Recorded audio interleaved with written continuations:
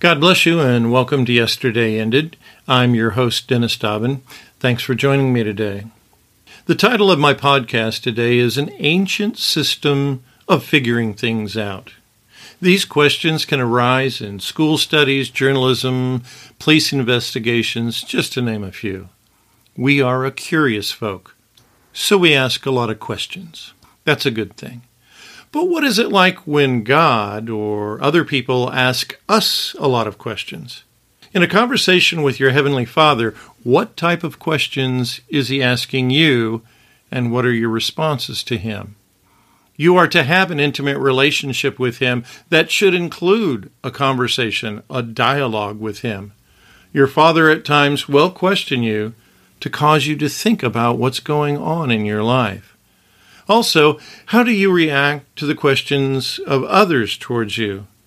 Questions, again, make you think. Questions make you seek. Let's take some time today to figure out the who, what, where, when, and why of our lives. Give a listen.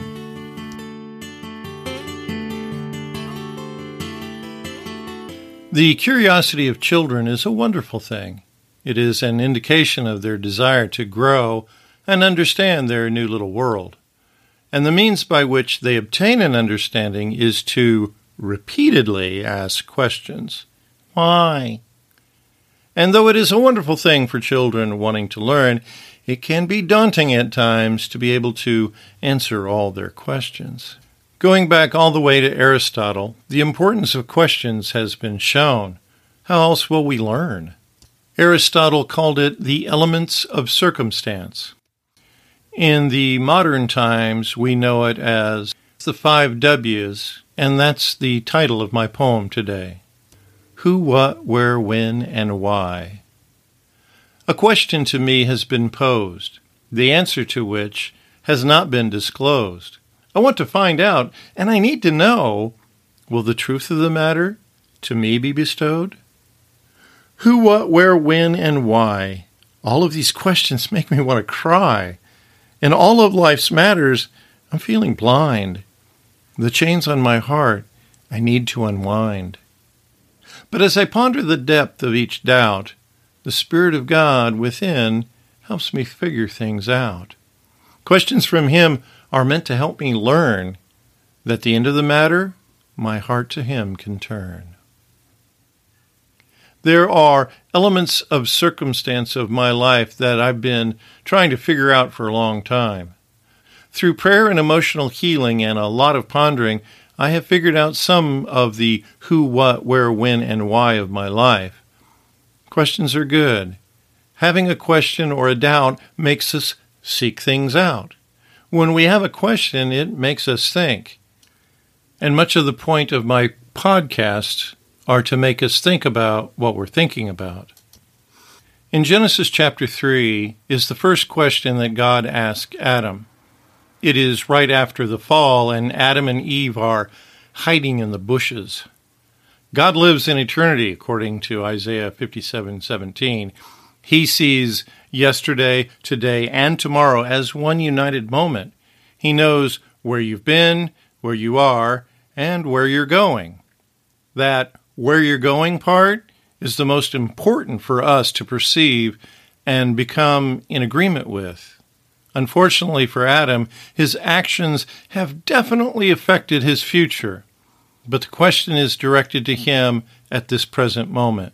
We read in Genesis chapter 3, verse 9, "And the Lord God called unto Adam and said unto him, Where are you?" Though this question was asked thousands of years ago, it's a question that God can revisit with His children all the time. Where are you?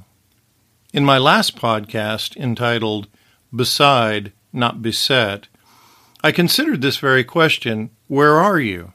My declaration was that I am beside God, I am not beset by sin. I am a new creation in Christ. Therefore, I am in Christ, and therefore, as it says in Ephesians 2:6, I am seated in the heavenlies with Christ, which is at the right hand of God the Father. That is a seat of authority. We need to deal with our lives from that perspective that we are seated at the right hand of God. We are not victims at the bottom of the barrel. So to look at this question in a slightly different way, I'll ask you, where are you in your head? Where does your head live? What is your perspective of life? Are you hiding from God, or are you having a great conversation with Him in the throne room where you belong? Jesus said that the kingdom of God was within us. So are we living in that kingdom?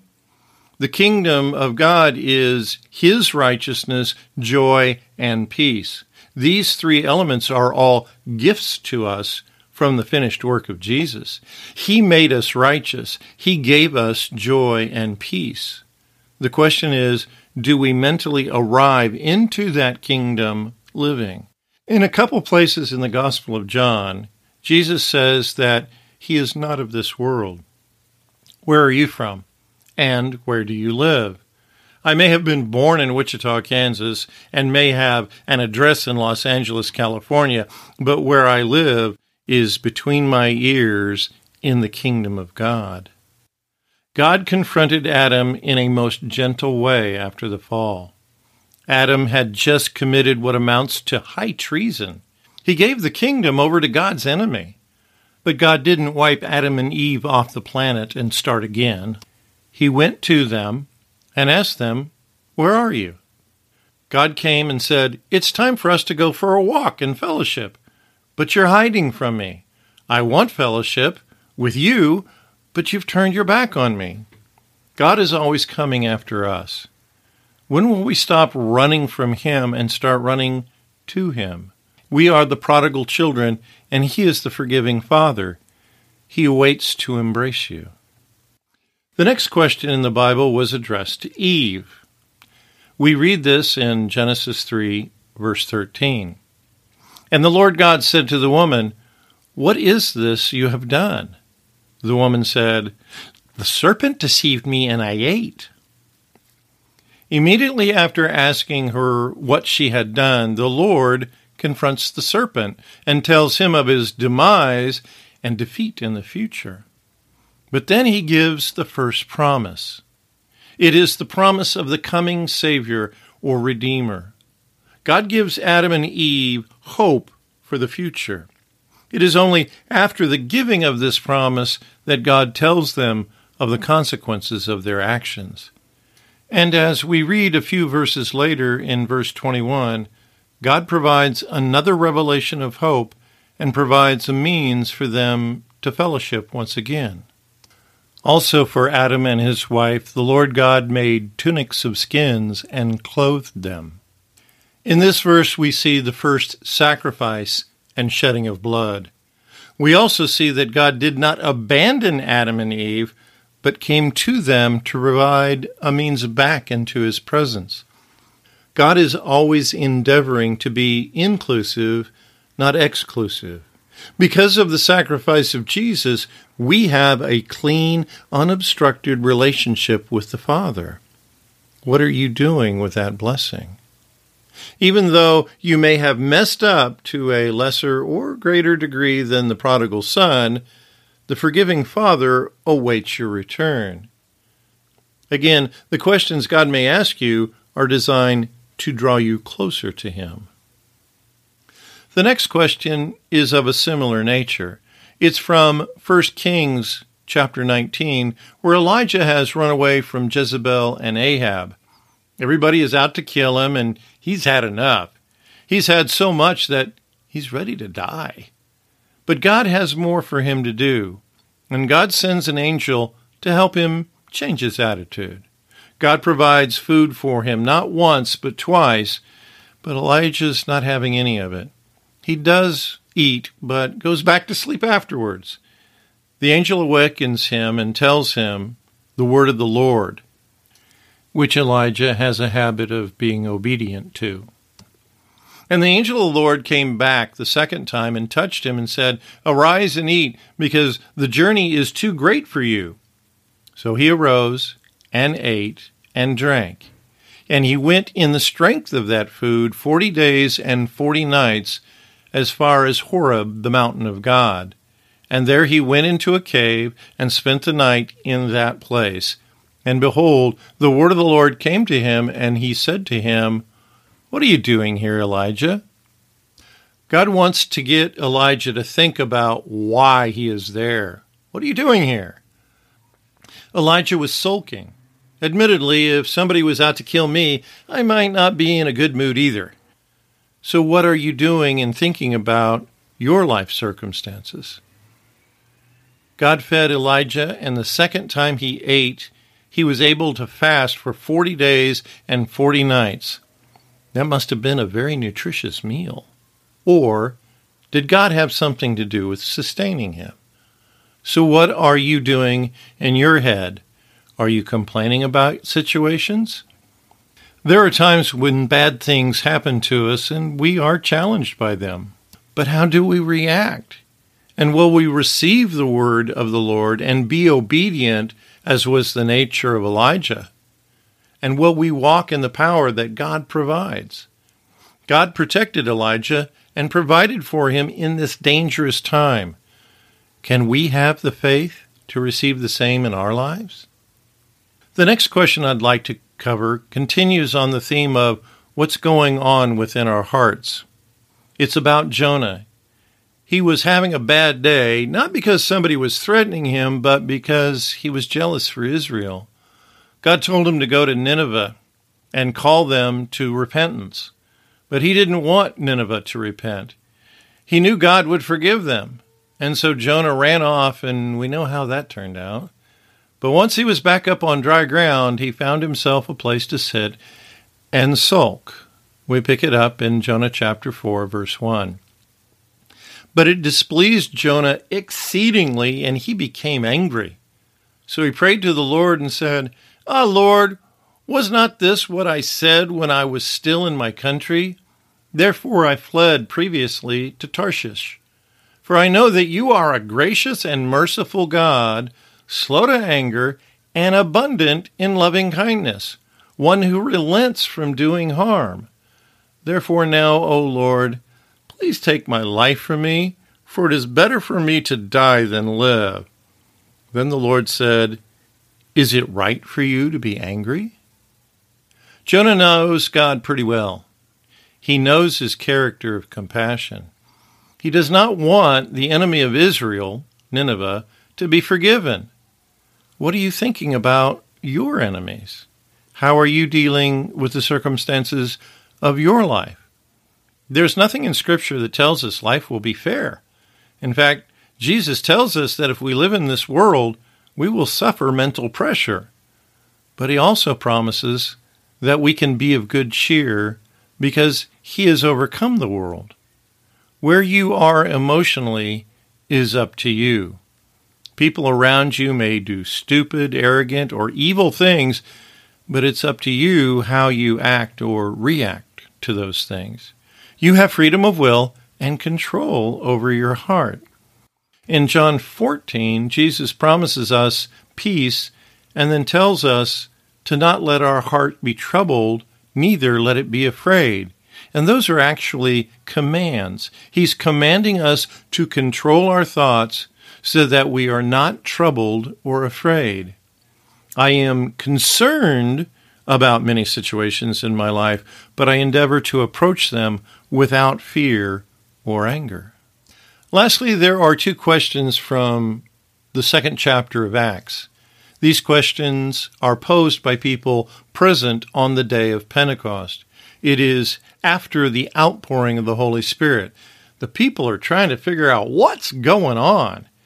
Many times in life, we are trying to figure out what's going on, and we ask the wrong question, why? Why is always the wrong question?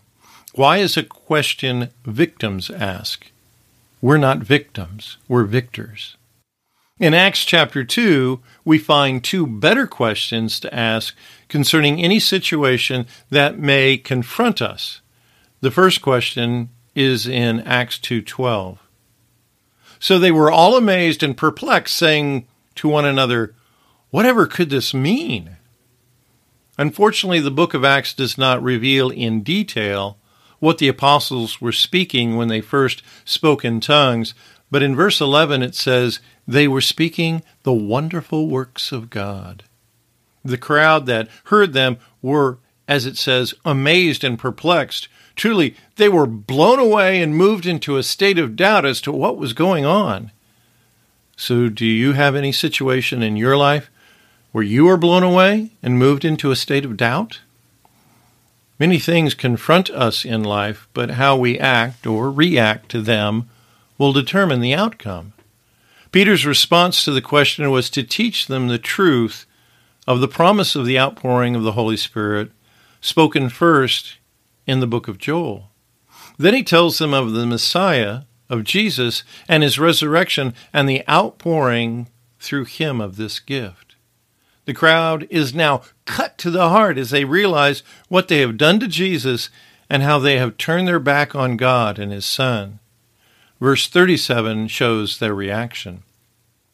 Now when they heard this, they were cut to the heart and said to Peter and the rest of the apostles, men and brethren, what shall we do? The people realize what they have done or haven't done, and now they realize there is something required of them. What is required of them is faith in Jesus. Where is your faith in Jesus? What is your faith like concerning the promises of God? When you are challenged, if you ask why, you will chase your tail forever. I used to try to understand the challenges in my life, but finally came to the realization that some of them were lies. I was tricked into believing a lie or a deception. There is no logic behind a lie or deception. The carrot can be hung in front of me, and I think I need it, but I've been tricked. There's much more that God has to offer us than a single carrot. He wants to give us a full garden. Also, God has a conversation he wants to have with you. He may ask you a few questions. Have fun with that conversation.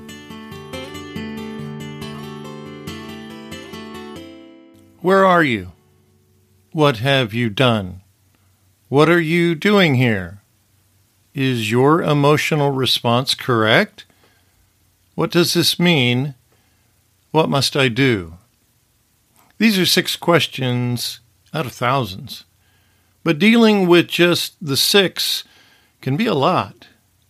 Hopefully, as you consider these questions and apply them to the situations of your life, they will help you first in your relationship with the Father, and secondly with your relationship with others. I love questions because they make us think. All too often in life, we endeavor to ignore the challenges in front of us. Or worse, we endeavor to medicate ourselves one way or another to avoid having to answer these questions. But remember, God is with you. He is coming after you to bring you into a relationship with Him. He gave you His nature through the sacrifice of Jesus. You have a right relationship with Him. I'll ask you this question: what are you doing with it?